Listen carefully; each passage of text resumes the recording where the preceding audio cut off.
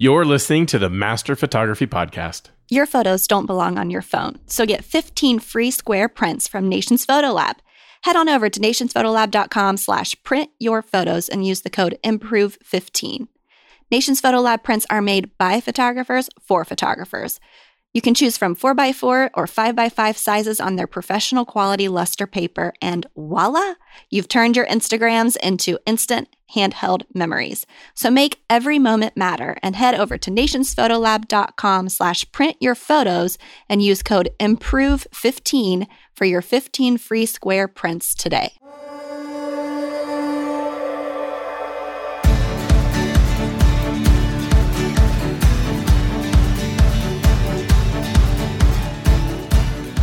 Welcome to the Master Photography Roundtable, part of the Master Photography Podcast Network. You are joined by thousands of photographers listening to this show who are all on the same journey to master their photography. I am Jeff Harmon, the host for this episode, and today I'm joined by my friend Brent Bergherm. How are you, Brent?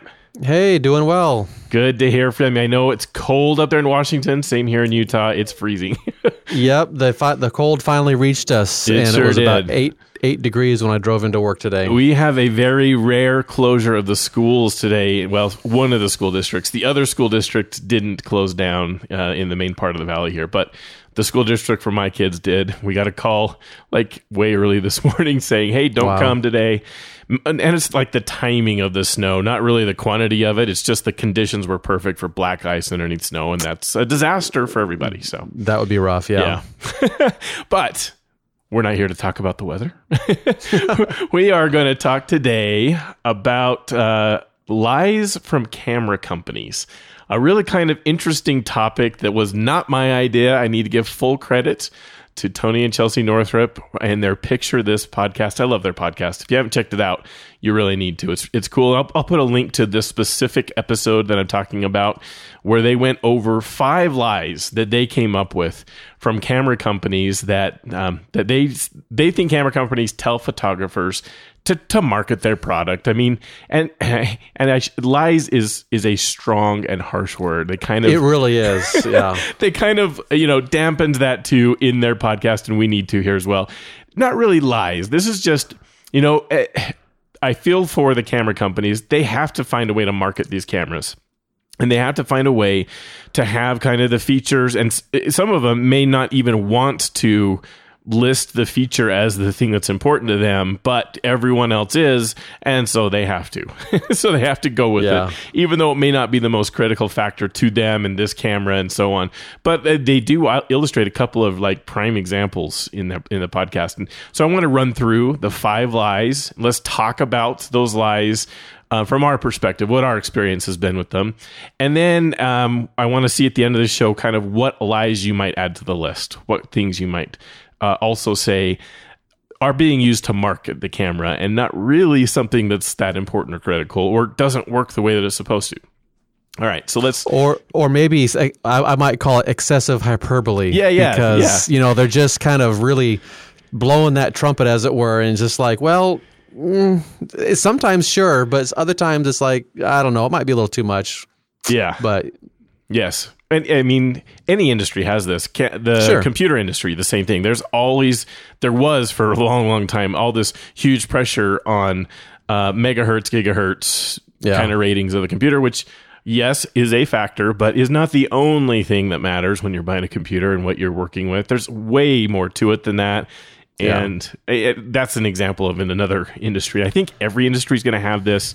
You have to have some kind of metrics to compare products, and they sometimes don't all make as much of a difference as the advertising would have you believe. But anyway, let's go through these 5 lies. I think they were interesting. It made me think about the lies or the advertising impact on me. We talked about advertising impact quite a bit on the show, and it's interesting. So let's start with number 1 that the Northrups had was silent mode. Have you ever used silent mode, Brent?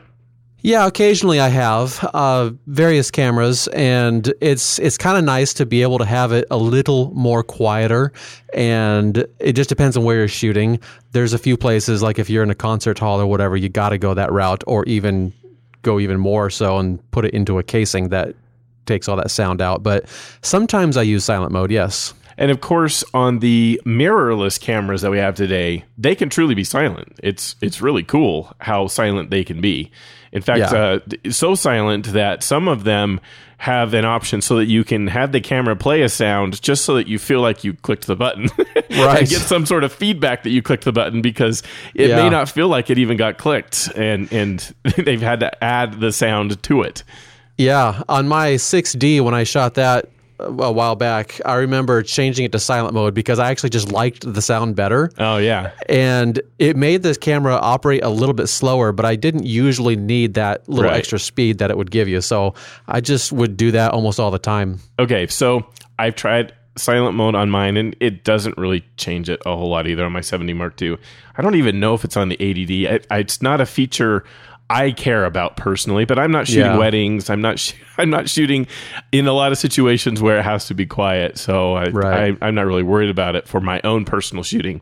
What was funny though was right in the podcast episode, Tony had a Canon 5D Mark II, and he remembered when Canon was initially marketing that camera, they very specifically in the marketing made a point to say, we have silent mode now on this camera. Woohoo! Right? and he was like super excited. They were doing weddings at the time. They had a use case where like, this would change things. I can't wait for this. So he had this really big expectation of something that was going to be like a game changer with DSLRs. And then he tried it, and it changes the sound, but it's not very much quieter. Yeah, as he did it, and it was really funny the way that he reacted. And I think they put this on the list because it personally hurt him. He said it on the podcast actually, that he just felt so much pain from being kind of duped in the marketing. with this particular feature.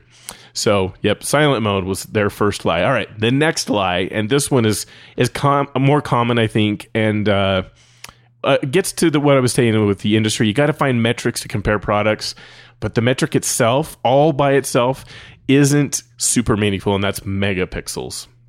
We talked about like megahertz, gigahertz with computers. How that's not the only thing. Well, same with megapixels. The megapixels of the sensor is absolutely factual. Like that's how many little sensor receptors are in the camera sensor. That's scientific. That's fact. But how valuable each of those little sites, photo sites, are in the sensor, there's more factors than just that on how the resolution, what resolution you're going to get as you take photos. And they pointed out one of the really important ones being the quality of the lens that you're putting on the camera. And other things too. If you put filters on it, anything that's kind of in between the light and the sensor has the potential to impact how much resolution or how much detail you're going to capture in your photos. Absolutely. And so camera makers, they are absolutely pushing this. They're pushing megapixels like crazy. They want to be able to like check the box as you do. People are comparing products of like, well, this one has more megapixels than that one just in the sensor, and therefore it's better. When reality is that may not be. There's a lot more factors than just how many photo sites are in the camera sensor. Go ahead, Brent. What else is on this one? Yeah, and there's two more things. You mentioned lens quality, and I want to get into that in a little bit, but there's I think something that's going to be easier to talk about too. The manufacturers that have in-body stabilization, image stabilization, sometimes we call it IBIS, they're now also talking about how during an exposure, they will shift that sensor around. Pixel shifting, yeah. And so then we're going to capture the space between those pixels kind of a thing. Right. And I look at that and I'm like, well, there might be something to that. But I still totally want to see tests for just the basic quality. Is it worth it to have that function in the camera? So Panasonic, they just announced the pre-order, all the specs and the shipping of their S1 and their S1R. And their S1R with the IBIS pixel shifting, it'll take I think 8 pictures. It'll give you 187 megapixel image. Yeah, and I'm just like, I'm not sure that's too valuable because holy smokes, that's so big. But then that goes right into the lens quality issue of can it even resolve what you need. And I want to talk. Yeah, go ahead. And there's no doubt. So they talked about this. Tony and Chelsea did too, pretty extensively. So if you don't know what this is, you might want to go check out the podcast that in the show notes. So they go over the Bayer pattern, which is something that nearly all cameras and camera sensors use, and there's resolution differences then with colors due to this Bayer pattern that's there in the sensor.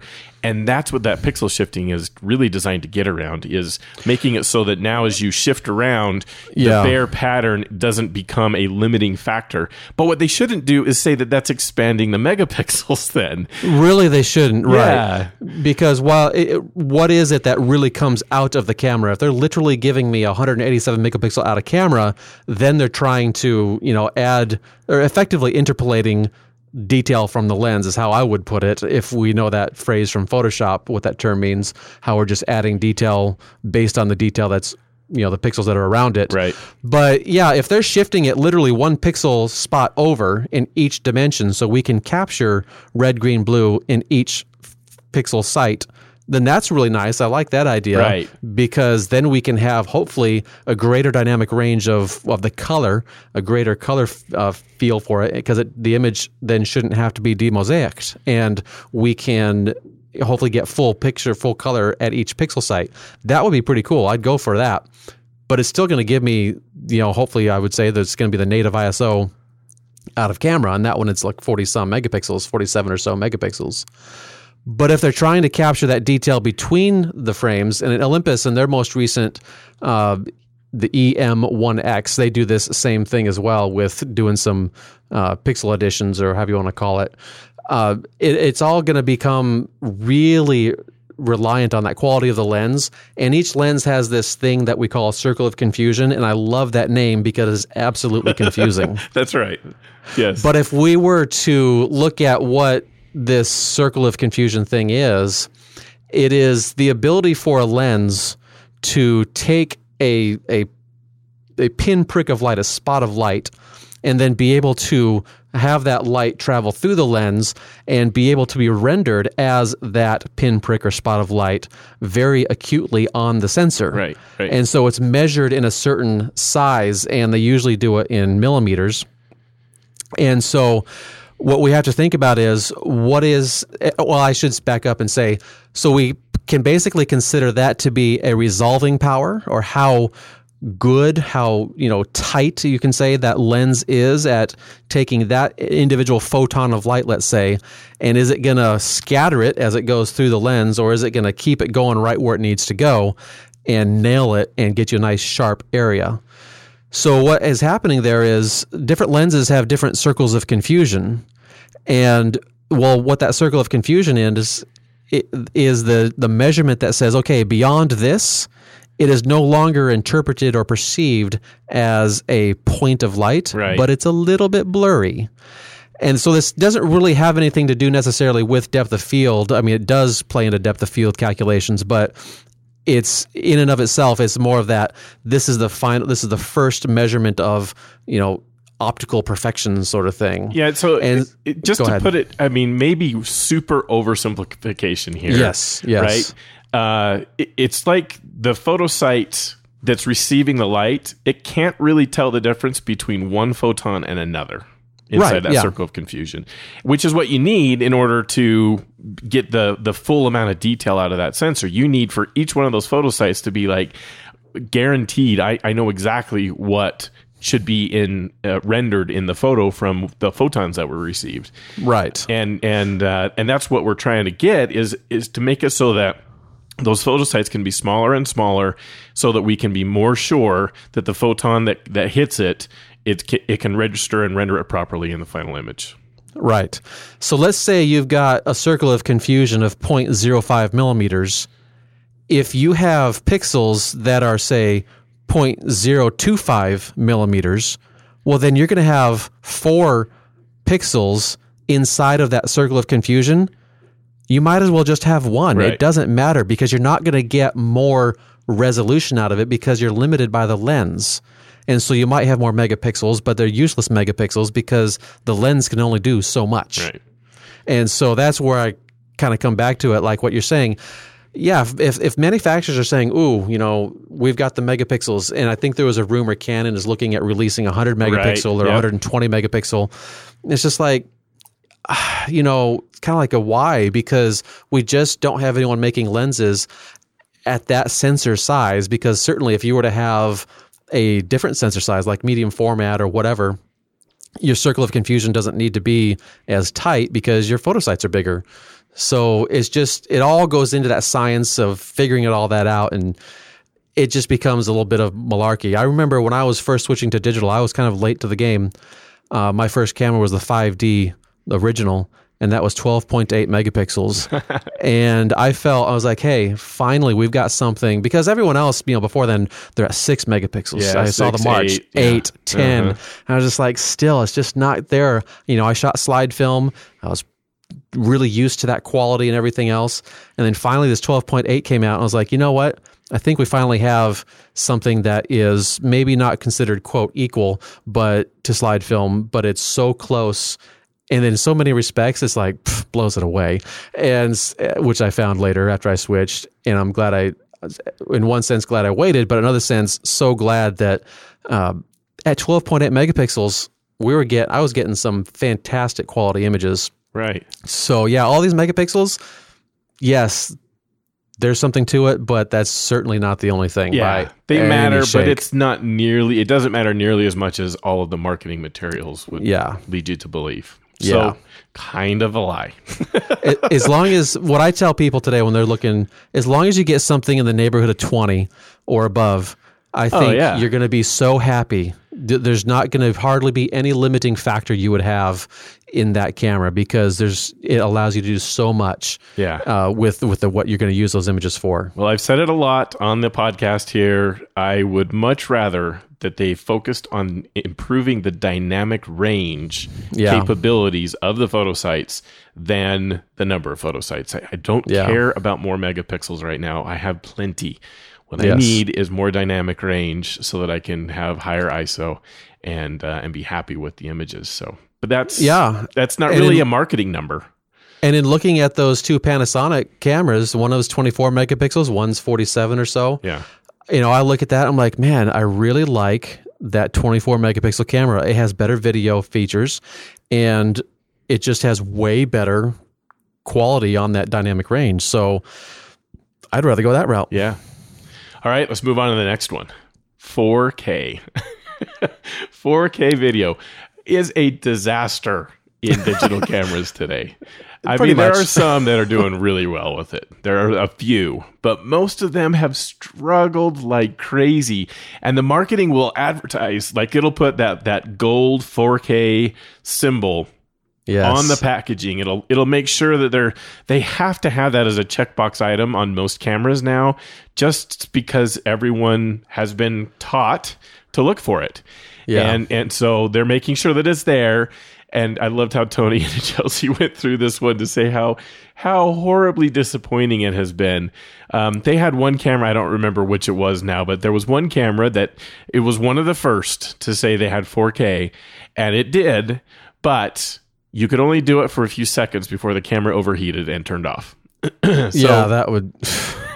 So what value is that? Why even market it as saying you've got 4K when it is that useless to do it? And there's other things games that the camera makers play, like cropping. So they're not using the full sensor. They're cropping in because of limitations. Maybe heat is one of them. Or maybe it's the processor that has to process all those pixels. Yes. Can't keep up. Whatever the reason, there's lots of technical reasons why it's kind of been a challenge. The 4K stuff today that is used a ton in marketing is usually disappointing for the majority of cameras. There are exceptions. I know people are going to post, this camera does really awesome with it. Oh, yes, there are some cameras that do pretty well. Yeah. But a huge portion of the cameras today, even here in 2019, they are just disappointing with 4K. Yeah, especially if it's a manufacturer that is relatively, shall we say, quote, new to the video idea.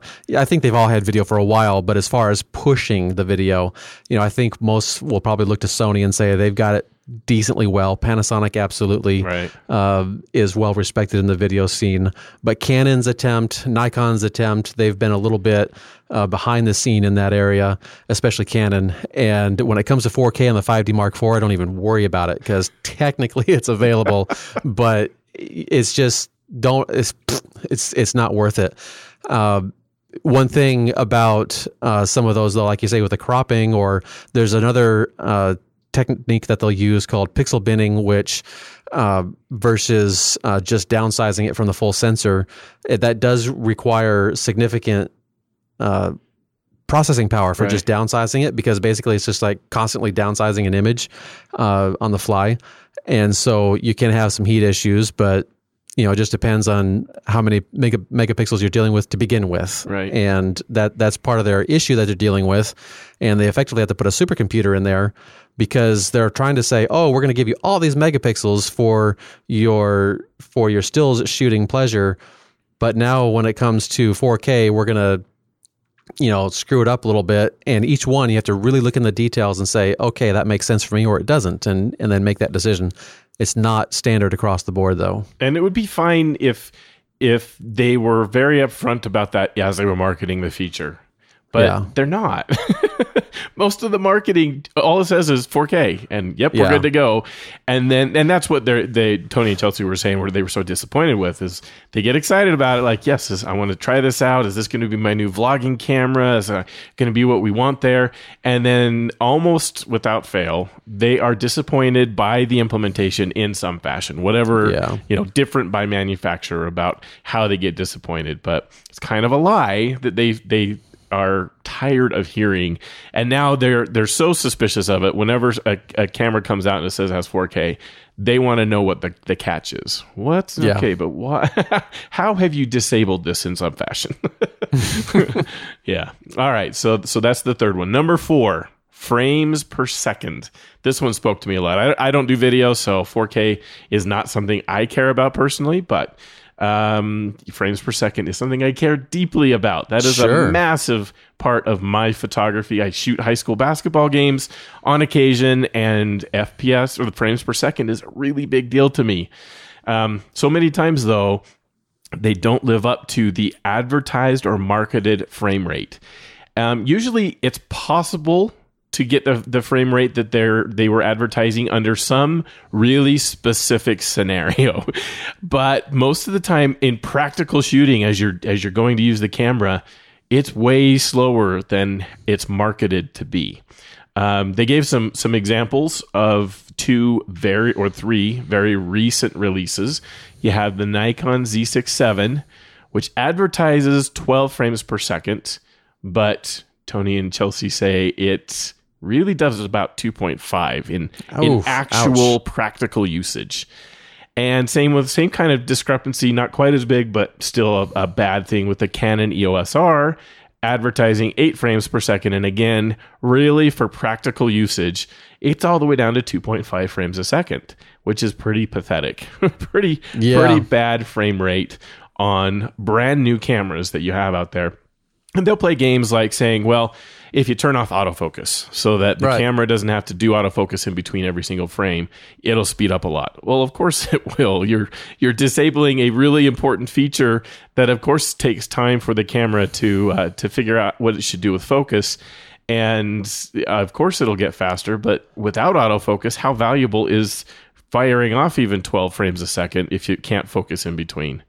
And there's other factors too, other things that get in the way, and we're not really talking about that here. It's not really the emphasis. It's just, the point is, it's another marketing metric that might be a little misleading as you go to look at a camera, how many frames per second they advertise. Well, and then there's another manufacturer. I'm actually most familiar with the most recent Olympus and the Panasonic releases, because I just covered these on my Latitude podcast. But with that Olympus, the OMD EM1X, I don't know if this is B&H's problem or if it's Olympus's problem, but when you look at their buffer continuous shooting, they've got like 8 or 9 different scenarios for what it can do.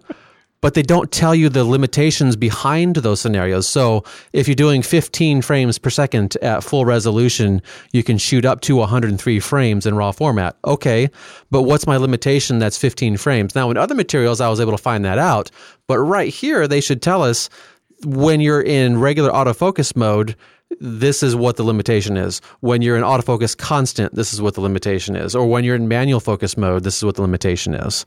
And that camera in particular can actually shoot 60 frames per second at 20.4 megapixels.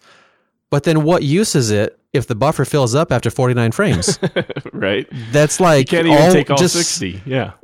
Just over a half a second. And, it's just like, oh, now I have to wait for it to write to the card. And how long is that can take? Maybe a second or two. I don't know. But then you can take another, rattle it off again. But it has to be in manual focus to get that. So that's just another one of those things where, okay, they have this thing that's really cool potentially, but then I just have to wonder what's the practical use of it. I'm not a sports shooter. If I were a sports shooter and I was doing something like maybe, diving off a platform diving kind of a thing where I could nail the focus and just, it's not going to change at all. Maybe this would be really valuable to me. And I think that's their target use case, but still for what I shoot, totally, I just don't see myself using that much. Yeah. Yes. It's just amazing how the marketing list has to be there. They have to have something really high they're going to put on that marketing, the glossy or on the packaging for a frame rate. And there can be all kinds of caveats behind it. That doesn't matter as long as they can put that high number on the packaging or on the and I think glossy. that's really what we should have listeners. Hopefully that's our intent, is to just do your little bit of homework and understand the whatever it is going behind it. At least I don't feel myself trying to be all dogging on the manufacturers, because this is a situation of kind of like everyone's doing it. Right. And we've got ourselves into this situation, but it's all about saying, okay, let's go ahead and more or less not take it at face value, but let's see what's under the hood, so to speak, and see if we can find out what the true issue is and see what works for us. And then we can make the good decision as to what equipment is best for our shooting needs. Well, it's just healthy to have some skepticism when you see the marketing release of the specs of a camera. They're going to have these items that are on those specs. They're not going to have in the same marketing release. They're not going to have all of the asterisk stuff that should be there to outline like the caveats and limitations that they are facing and all of them are facing. Right. So it's these kind of half truth sort of things. It's just kind of awareness. More than anything, I guess that's what I'd like photographers to get out of this, is just be aware that the numbers, if you're comparing it from marketing information and trying to compare cameras, it may not be totally fair to compare them by those numbers. All right. Good point. Last one. The last item that they came up with, and then we're going to talk about some of our own. World's fastest autofocus. How many times do you think you've heard that in a press release? Oh, my. In the last just month or 6 weeks alone, at least 5 or 6 times. Right.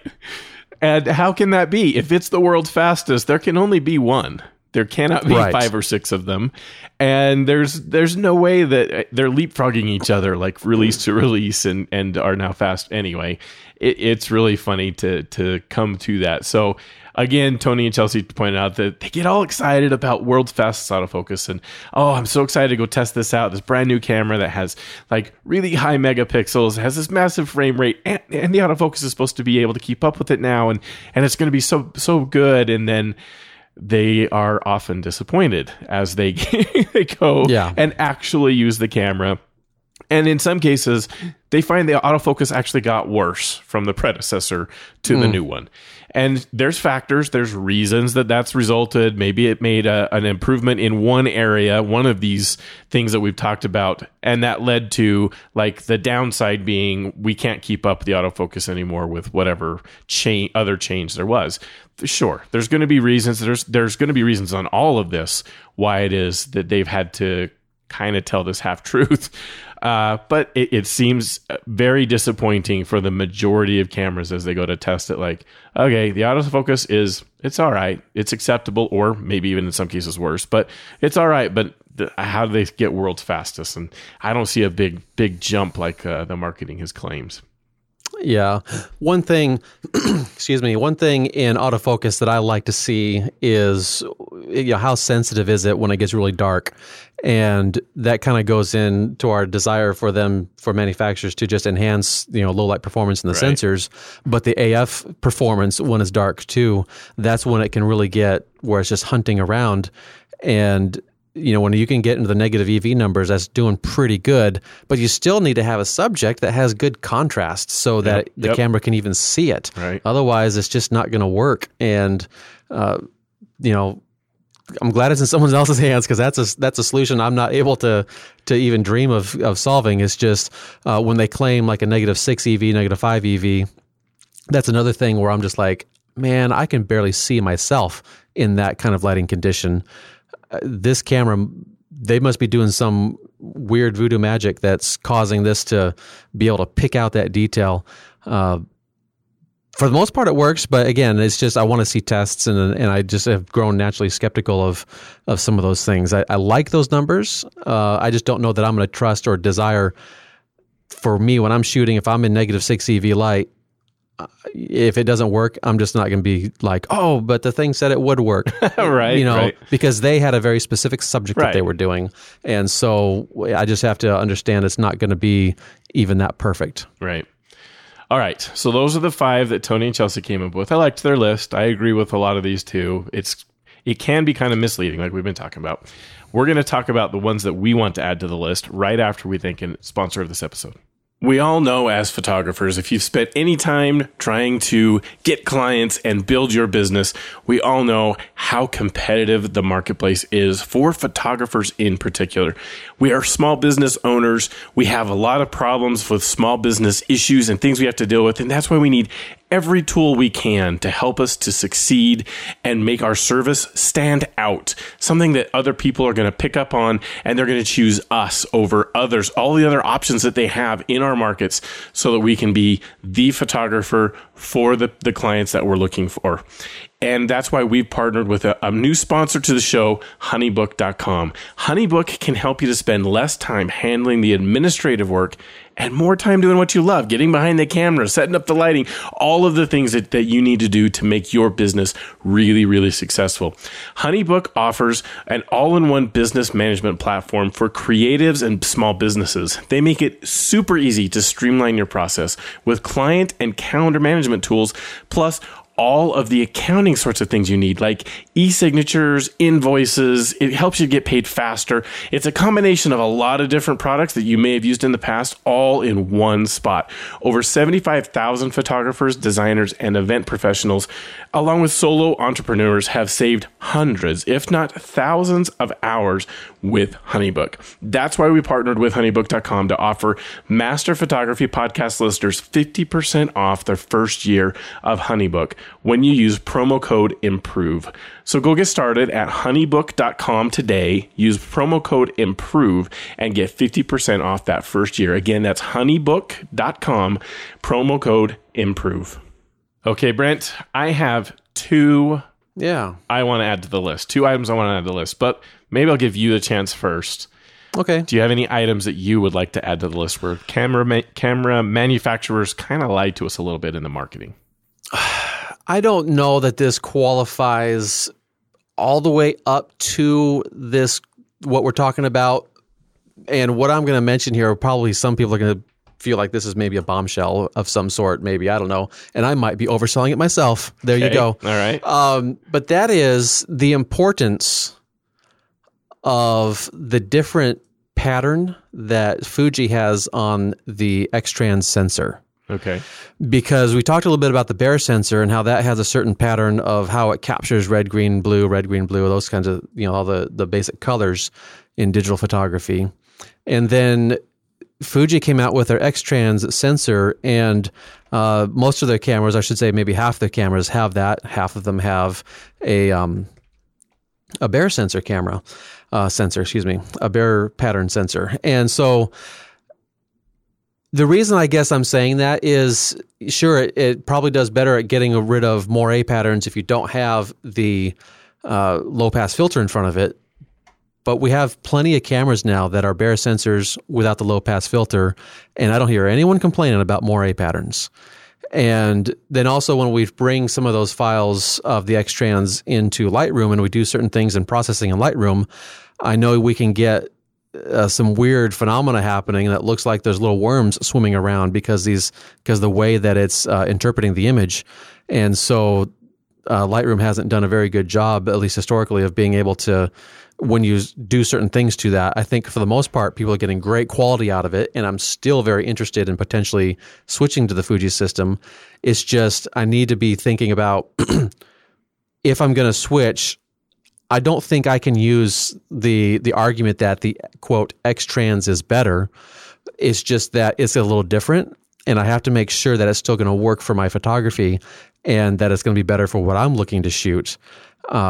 Rather than just, the blanket statement of it's better. I think we have to qualify that statement. So at least I feel when they initially came out with it, I was looking at it, I was like, oh, I love it. But I think part of that was I loved it because it was new. Now I feel I have to find other reasons to love it. And that's just, I guess, my thing. So that's where I say I don't know that it's exactly fitting here precisely, because I don't know that I can blame Fuji for being dishonest. I don't know that I would say that, but my perceptions of it have changed over time. That's what I'm saying. Mm-hmm. There being an advantage. Yeah, and exactly trying to figure out how precisely would that be an advantage for me. Yeah. And is that going to be a reason that I would use to say, okay, that's another thing that's in the slot of Fuji of why I want to switch to Fuji. So I just feel like I have to do a little more research on that. I know they give fantastic results. I have been really loving both their lenses and the quality I see coming out of those sensors. There's nothing about the quality that I have a question for. It's just, how's it going to go, with me and my camera? And is it something I have to worry about? Or is it something that I just wouldn't even address at all? It's just, yep, it's an X-Trans and that's it. And not even use that as trying to say, oh, that's a benefit for why I would switch. I have seen some talk from photographers shooting Fuji that they don't like the results they get out of Lightroom, so they have to use different software, which is fine. That's right. That's okay. If you want to use Lightroom, then that could potentially be an issue. But yeah, it's something I guess to kind of be aware of. Yeah, and I've seen solutions too where you can run it through a software and it'll change it to a DNG. And I was like, okay, well, that's interesting. So then you can bring it in Lightroom and work on it per usual. But then Capture One, they have a specific flavor of their software right for the Fuji. And I thought, well, that's kind of nice. They're building it especially for Fuji. That makes me feel a little special if I were to do that, go that route. So there's just these, I guess, other things to be thinking about. And by just a blanket statement, I switched to Fuji because X-Trans. I don't think that has any specific value. It has to be other things along with it, and maybe decreasing that as a level of importance. Yeah, there could be a lot of reasons to go to Fuji. Yeah. Maybe the X-Trans, like the filter on the sensor, may not be the reason. Right. Yeah. The pattern is not necessarily the reason. All right, Brent. Any other lies you can think of? Not at the moment, but as we go through, I might come up with another one. All right. I'm going to start with kind of the one that we've kind of sort of talked about already, and that's ISO performance. I'm kind of surprised. Maybe Tony and Chelsea were just wanting to keep it to 5 because it's a nice number for a podcast episode. The 5, whatever, is a good title, headline thing to lead you to it, and saying 6 seems a little weird. Anyway. We get these advertisements, this marketing message of ISO ranges that are ludicrous, right? Yeah. The upper end is insane and something that no photographer is ever really going to want to use. I've heard Sharky James talk on his show a lot about the digital snowstorm that would happen at that high ISO range. And it's just like useless. So why even provide it when it's that poor and that big of a problem? Why would we want to have that in the marketing materials? Oh, expanded ISO range to some horrible number. it's just not practical to use it. And so to me, and so I know I've talked about this a lot. I've done a Photo Taco episode on it about photographic dynamic range, PDR, is something that is over at photonsofphotos.net. Bill Claff has a lot of information about like the metric that he's created there, where it does baseline like all the cameras, and he can turn the information into something that's real and something you can compare all the cameras to one another as the dynamic range, the impact to dynamic range as the ISO is increased. So super cool numbers. I love that data. It's a very scientific kind of approach. I don't understand how he does it. That's beyond me, but sure. But he has a very scientific approach to being able to baseline it from actual images from the cameras and being able to come up with this metric. I'd love for the marketing to go to something like that. It doesn't have to be his PDR number, but something similar, something where we have a standardized approach, a formal way of testing the cameras on any of these. That would be fantastic. The world's fastest autofocus. Well, how do you determine if it's the world's fastest autofocus? You can claim it because there is no standard and there's no way to actually go and, make a test that's going to be baseline comparison and fair between all these cameras. They work differently and different situations. So in one situation, one camera might do better. In a different situation, a different camera is going to do better. And I wish there was a baseline, some way to kind of bring it so that you could actually compare it in a more scientific approach. And that's what I feel PDR is over at photonsofphotos.net. So I wish that made it to the marketing. The ISO performance, every camera, they feel this pressure now. I need to have a higher number on the high end for the ISO performance. And maybe it is getting better. Maybe there's more dynamic range. Maybe there's less noise produced. They've done improvements in the sensor, improvements in the processor, and the algorithms that are being used to try to clean up the noise, all of those kinds of factors. Maybe that is improving, and maybe that's represented by that higher number in the marketing. But it's just become such a joke that I don't even care what the highest number is. That it's meaningless as I've seen this from camera to camera. And I wait till Bill has his tested information out there on his site to try to compare. And the progress is really slow. Have you ever checked out the photonsofphotos.net stuff? Only once. I haven't gotten as deep as you have. I have seen it though. I know what you're talking about. So I go check it out periodically. Like every time, it's every few months after he has to have some time after the cameras are released to actually get some actual data from the cameras.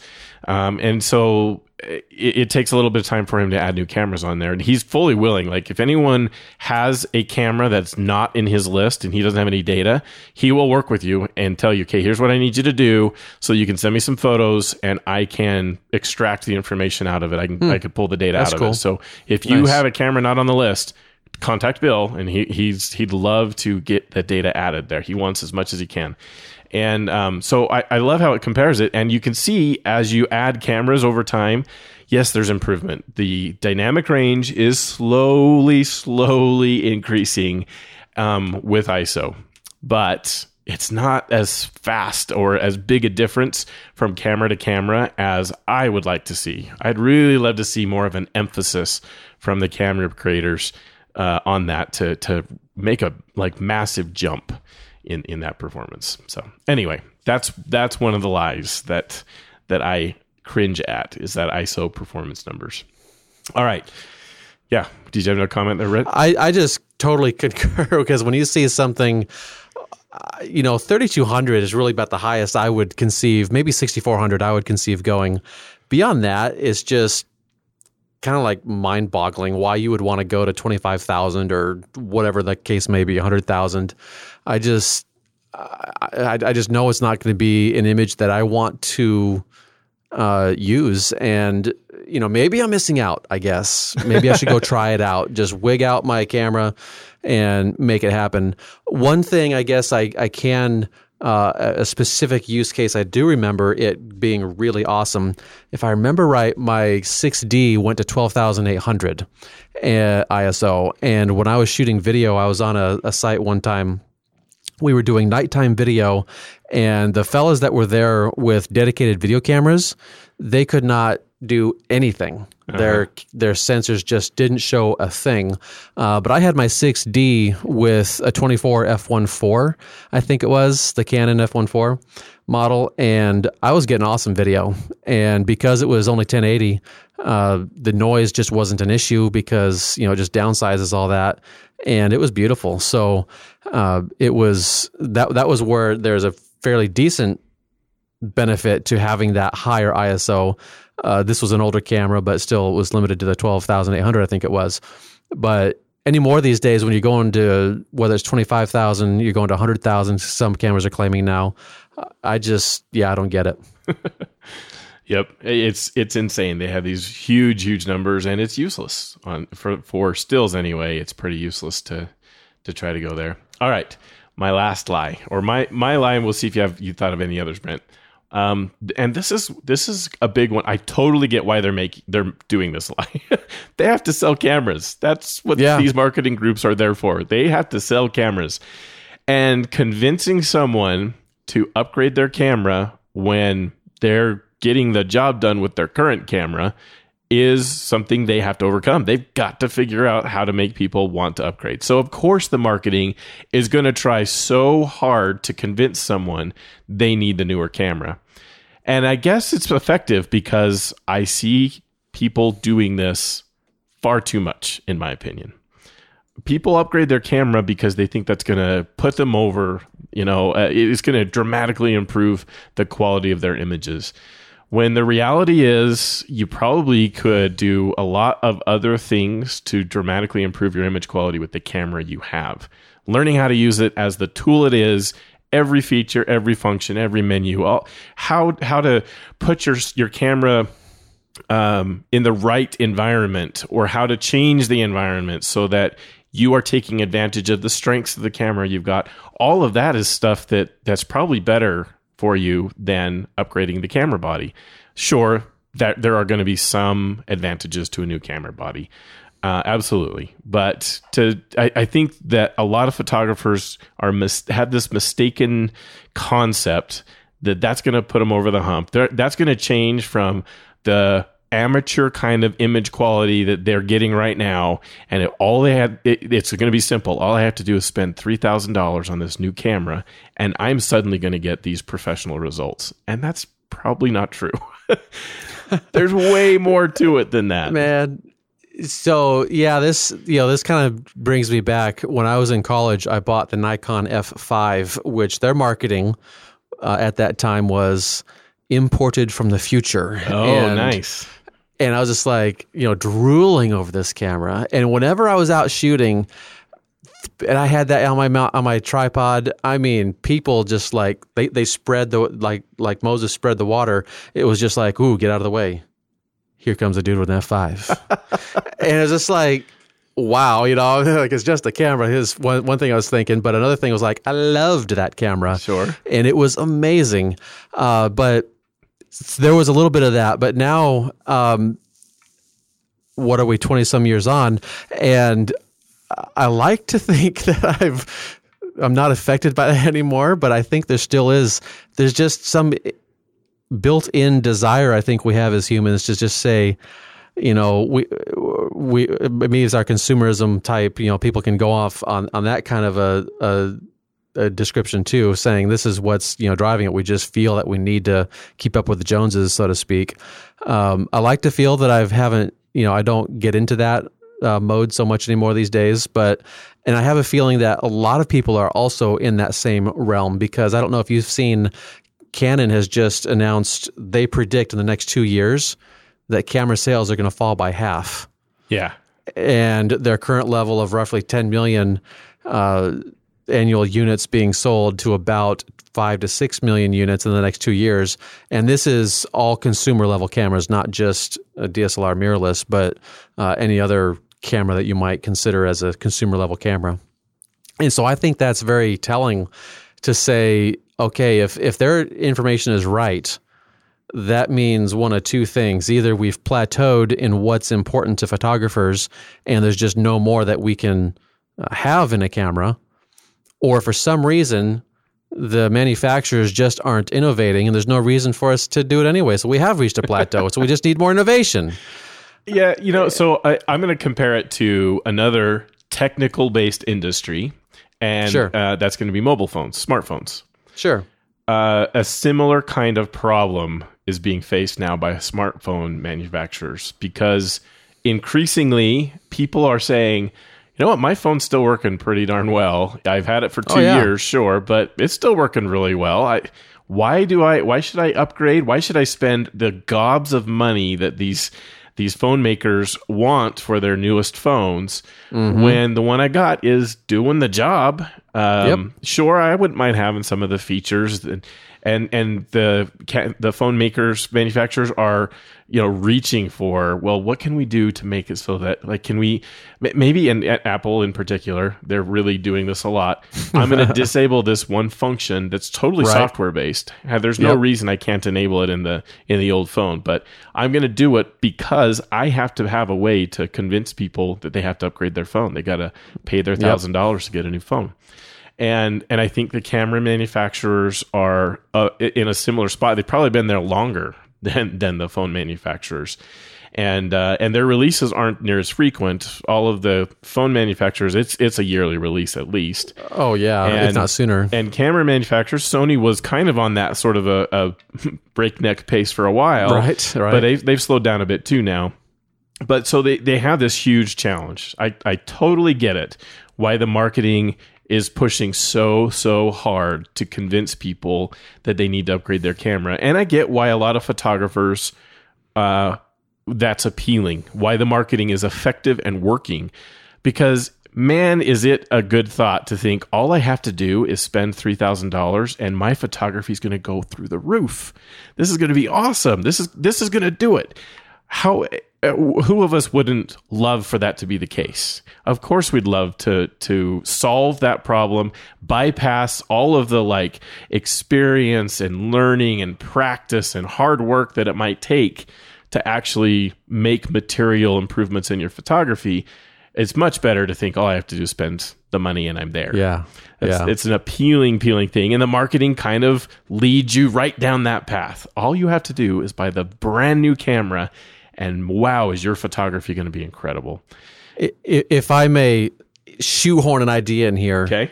If listeners are thinking along those lines, and I know we've kind of talked along these lines for quite a while as far as thinking, it's really not about the equipment, and that's basically what we're kind of getting down to. Definitely get yourself, take that $3,000 that you would put into camera gear. If you have, at least a DSLR style camera, at least, if you're still on your cell phone or your point and shoot or whatever, maybe, sure, please get a more advanced camera. But beyond that, I would rather see someone reach out to anyone that's doing some education and invest in that side of things for a while. And then you're going to feel limited by that camera. And then you'll be able to have concrete reasons for why you should go ahead and upgrade. And that's really where I would feel more comfortable when people ask for advice. What camera should I buy? If they can state that they feel they've outgrown their camera, I just get excited because I'm just like, that's awesome. You are growing in your photography and you're moving forward and you have realized this specific issue is happening or 3 specific issues are happening and you want to just do better. And hallelujah, and I want to do all I can to give you that advice. If you're just like, I just want the new one, I'll probably try and talk you out of it because I'd rather you search out education resources and just get better with the gear that you have. Right. I think it's also not only we're getting attacked on this on more than one front. Not only do the camera manufacturers put out marketing that's really pushing that this is all you need to break through and improve your photography a lot. You also have a lot of mainstream media photographers, I'll call them, sure, who are sponsored by a camera manufacturer, and therefore they also need to kind of push that same thing. Like, rave reviews about the latest camera and how wonderful it is, and man, this is so much better, and maybe it is. Maybe there's some honest reaction there. I personally have a struggle. I think it's conflict of interest where they lose a little credibility just because of that. Now, it can't be broad strokes, so it's not everyone. There may be some. I think Dom Komarechka, for example, is really good at balancing those things. He is a sponsored, I believe it's Panasonic that's sponsored him. Yet I really value the way that he analyzes cameras and reviews them. And he's a friend of mine, but he does a really good job of balancing those two things. But in general, if I do have to paint with broad strokes, I take it with a grain of salt when I see the review from a mainstream photographer who's also sponsored. It's like, I don't know. I don't know them well enough to know how I can take their review, and it kind of gets tainted. But they have like huge reach, huge influence, and they push people towards upgrading their cameras. When like we've been talking about, I think there's often better ways to get better at photography and improve your image quality than upgrading your body. Yep. Sounds good. All right. So that's really the biggest lie that I think they're telling us. I totally get why. I understand exactly why they're doing it. I would expect nothing else. Those marketing people shouldn't be paid if they're not doing that. That's right. that is their job. They need to convince people to buy new cameras, and the best way to convince, or the audience that's easiest to convince, are people that are already buying their cameras. So that's what you do. And I get it. I think I wish more photographers would hold off from succumbing to that marketing and thinking that that's going to be the difference maker, when I think there's better ways. So there you go. I've said it a lot, and people. There you go. People are I'm sure we're gonna get buried by. Yeah, you just don't understand how much better this camera is. You're beating a dead horse. Yeah. All right, let's move on to our doodads, Brent. What do you have? Yeah. A battery backup for your computer and other devices that you plug into your computer. Definitely, I think that's very important to have. If your power were to go out, boo, everything just powers down. That would stink, especially if like you were in the middle of a backup, or if you were in the middle, data backup, that is, and maybe you're in the middle of a photo shoot or something like that. So I just had 2 of them go out on me in my computer lab. So it's kind of really fresh in my mind, and it's important to have a battery backup. Excellent. And you've got a link to one that is... Yeah, it's a CyberPower brand, and it's an 850 VA/510W. So basically the wattage, it can power, 5 or 6 devices, computers, monitors, or what have you, scanners or whatever. And then it has another 6 outlets for the items that don't need to be backupped on the power. So I would say if you have external hard drives, make sure you plug it into the backup side. Definitely your computer, that kind of a thing. And this is something that'll just give you in the neighborhood of maybe 5 to 15 minutes when the power goes out. A little sound will happen, and you just know, okay, time to shut it down until the power comes back on. And it can save your processing and a lot of work sometimes. Right. Yes, I have a similar model. It's slightly different than the one that you had. It's $90. I'll put a link in the show notes too. That so they don't last forever either. These UPSs, which is terrible. But hey, just replace them. They have batteries inside of them. I mean, that's at the core of it. That's how it works. You're charging the battery, and then your computer goes off of the battery and what's going on in there. And then if the power drops in your house, then you still have the battery that's able to keep things up for a period of time. The idea is give you enough time to shut stuff down so that it doesn't just die in the middle of something and potentially cause a problem to your computer. But those batteries don't last forever. Like all batteries, they have a lifetime and they don't last forever. So I just had one last week, and it makes this terrible whine. Oh, it does. When they go out, it's just, it's horrible.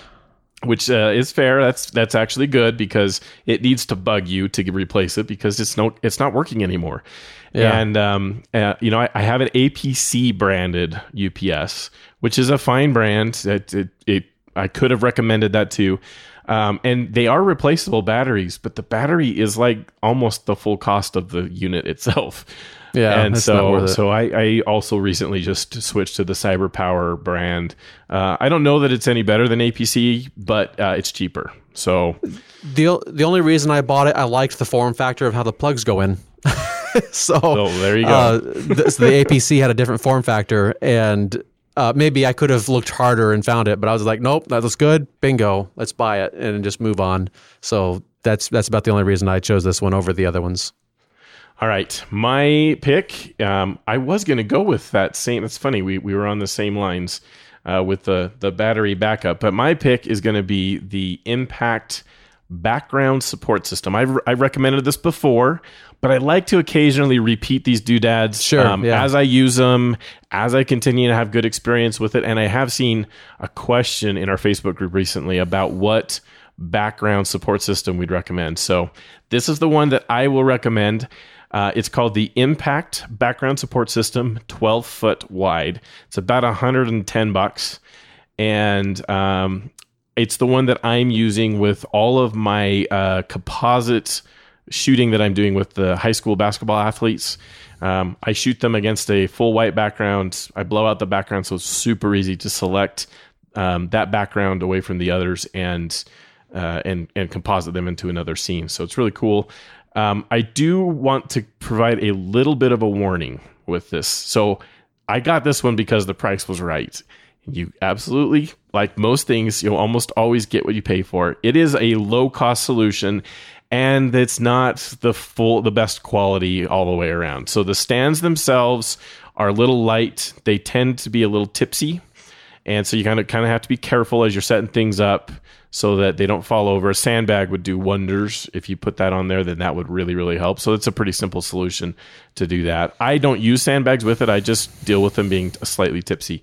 The other problem is worse, and that is that it has these little tips that are on the top of each light stand, and then the bar has like notches that go over those tips to set it up. Those tips, they're not real solid. They strip out, so they're kind of screwed onto the light stand.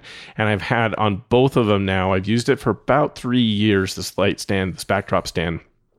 The screws have stripped out, so they don't screw on tight anymore. I haven't even tried to take them off. It's just the pressure that the backdrop puts on these light stands and these tips has caused them to get stripped out, and then they kind of just come off completely, and you can't really use it if these things come off. So fortunately, some super glue and we're fixed. so it hasn't ended up being like this massive problem, and it works for me. So you'll have to decide, of course, if you want to spend more money, get a little higher quality system, but I can recommend it as something that does a really good job of holding up my muslins as I'm shooting these athletes and providing a really good background. Cool. All right. That is going to be the end of our show for today. Let's remind you that you can find all the show notes over at masterphotographypodcast.com. The new home for the show, not so new. It's been a little over a year now. It's just about a year, because it was last March. Yeah, I think it was. So we're really coming up to about a year where we've got this whole thing as we have it now. Yep. So we probably have a lot of new listeners that are just like, what do you mean new right. home to the show? Right. So I need to take that out in our show notes. It's not the new home. It is the home for the show. Yeah. You can check out the Facebook group too, Master Photography Podcast. There's a link to it in the show notes that are over at masterphotographypodcast.com. You do have to ask to join, and we want to keep the spammers and the bots out of the group. We only want listeners in there. So you have to name a host on the show to join. That's going to be Jeff or Brent will work. Any of the other hosts that we have on, any other guests that we have on, we'll accept all of those. What we don't accept is your own name or let me in or, any of that, because clearly they're not listening to the show. So right. We want listeners in there only. You can find my work at jsharmonphotos.com. You can find my other podcast over at phototacopodcast.com. And on Facebook, I'm Harmon Jeff, Twitter, Harmon_Jeff, and Instagram, Harmon Jeff. You don't have to remember any of that because you can go to the show notes over at masterphotographypodcast.com to find it. And Brent, where can people find you?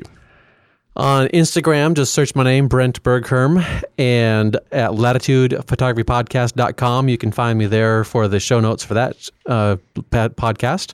My main website, brentbergherm.com, has all the stuff about my workshops, and I will be still, I think, on course for releasing that fine art printing course in April, so we're looking good there still. And then I've got a Facebook group for my workshop people, and then also the Latitude Facebook group as well. So the listener Facebook group there. So lots of different places to see what I'm all up to. And I always forget my YouTube channel. Just search Brent Bergherm Photography on YouTube and you'll find some videos. I'm about to release an item for a bag or two that I just received. So looking forward to getting that out there on the YouTube as well. Excellent. All right. Love to have you follow us on all of those platforms. Love for you to get engaged. Love for you to go in the Facebook group and let us know what you think about the show, or comment on the post in the masterphotographypodcast.com. We do read those comments, but almost nobody's commenting there. So if you're not a Facebook user and you have a comment or feedback for the show, or you want to, if you want to tell me how crazy I am to say that you can't, you have better ways to improve your photography than buying a new camera body, then go over to the show notes or the website and let me have it. Let me hear those comments. All free game. I love to hear other thoughts and thinking, and we welcome your feedback. And we are so grateful that you're listening. Thanks so much, everybody, and we'll see you again in another 7 days.